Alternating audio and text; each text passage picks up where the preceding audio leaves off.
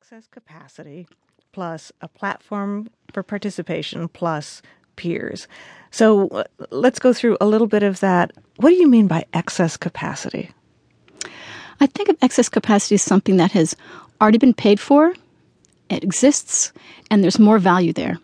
And so if we think about Airbnb, my spare bedroom already existed, and now, wow, it turns out that I can rent it out to someone. If we examine this a little more closely, as an entrepreneur, this excess capacity is an incredible magnet to me because I don't have to go build houses. I don't have to go get all the cars. I don't have to go do fancy data research. I don't have to force you to buy a smartphone. You already have a smartphone. So you start with excess capacity, whether it's somebody's spare rooms or a lot of people have cars they don't use during the day. And then the next thing you need is the platform. And so the platform takes that excess capacity and makes the process of using it incredibly simple. So the platforms will organize, they will make complex things simple, and they will do a lot of analysis, and effectively they give the power of the corporation to the individual.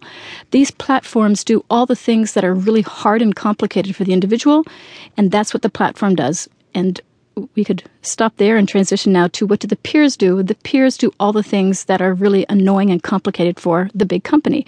And I would think of that as localizing things, specializing things, and customizing things.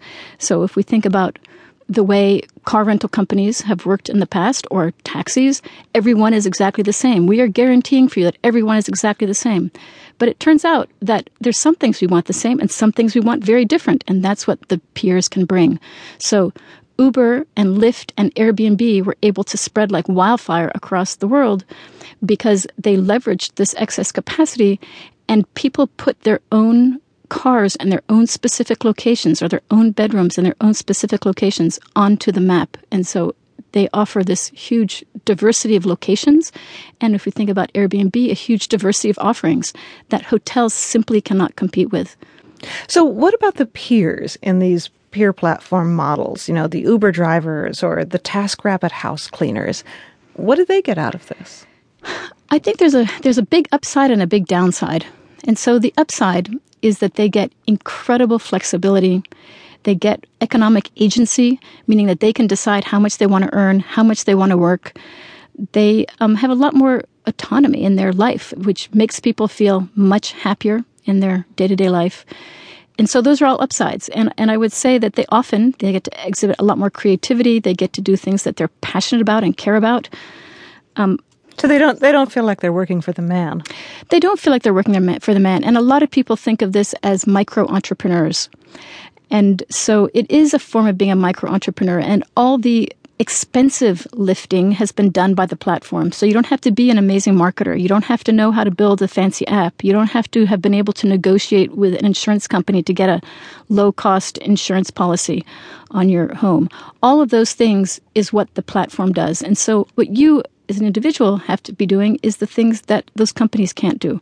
So it does really drive a lot of flexibility, autonomy, and I think a lot more happiness in people's work life because they have so much more control. But there's also, designers who are working this way, accountants who are working this way, architects, innovators. Science is being done this way. I mean, increasingly, there's more and more ways that you can work on these platforms.